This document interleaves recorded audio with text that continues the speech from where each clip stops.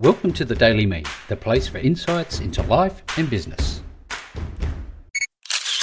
Hello there and welcome to the Daily Me show. You know what? February 1st already. I just cannot believe how quickly the year is flying past. You know, I'm so busy already with the My Future Business show and all the podcasting work that I'm doing aside from that, you know, software development, being a dad, all the other things that you have to do throughout any given day of the week. So I'm pretty sure that you're busy, but I want to remind you just how important it is for you to pursue your dreams. If you want to get into podcasting, well, why not today?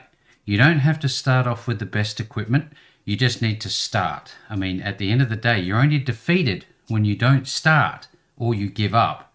Now, given that we're at that sort of earlier end, you know, you haven't made a start with your podcast, do it today. It doesn't matter about the audio quality.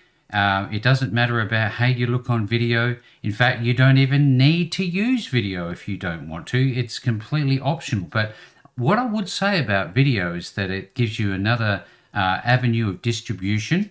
And given that the video format is so popular, I think it might be a mistake not to do video podcasting. Now, something very interesting I learnt yesterday, even though I knew about it, but I wasn't doing it properly. I wasn't aware of this, but YouTube are now allowing you to put your podcasts up in video format. Now, one step that I learned yesterday that I wasn't doing prior to that, and I was doing manual videos, and I'm probably still going to do it today. And in fact, when I say that, I added my RSS feed from my audio podcast hosting at Bcast. And what I realized is that if I take that RSS feed and YouTube now is in my podcast channel, has given you a dedicated spot to add your RSS feed. Very exciting, but it goes one step further than that. What it does is actually creates a video, because clearly they're a video platform, and it just adds, from what I can see, it adds your artwork for your show. Very exciting, saves a lot of time. I was doing this manually. There were a few extra steps, but you know, at the end of the day, let's not concern ourselves with the quality of the audio. Let's get ourselves concerned with the fact that you're keen, maybe you don't know where to start, and I want to be there for you to help you get over that initial hurdle of, you know, maybe drowning in the thoughts of, what do I do? How do I do it? What equipment will I need? Who needs to listen to it? How long does an episode need to be? Do I do audio? Do I do video? Do I do both? You know, all these questions will come to you. Now, what I suggest straight away is just getting, no matter what sort of recorder it is, it can even be on your phone, and then you can transfer it through some sharing program like Dropbox or Google Drive, something like that, and just get going.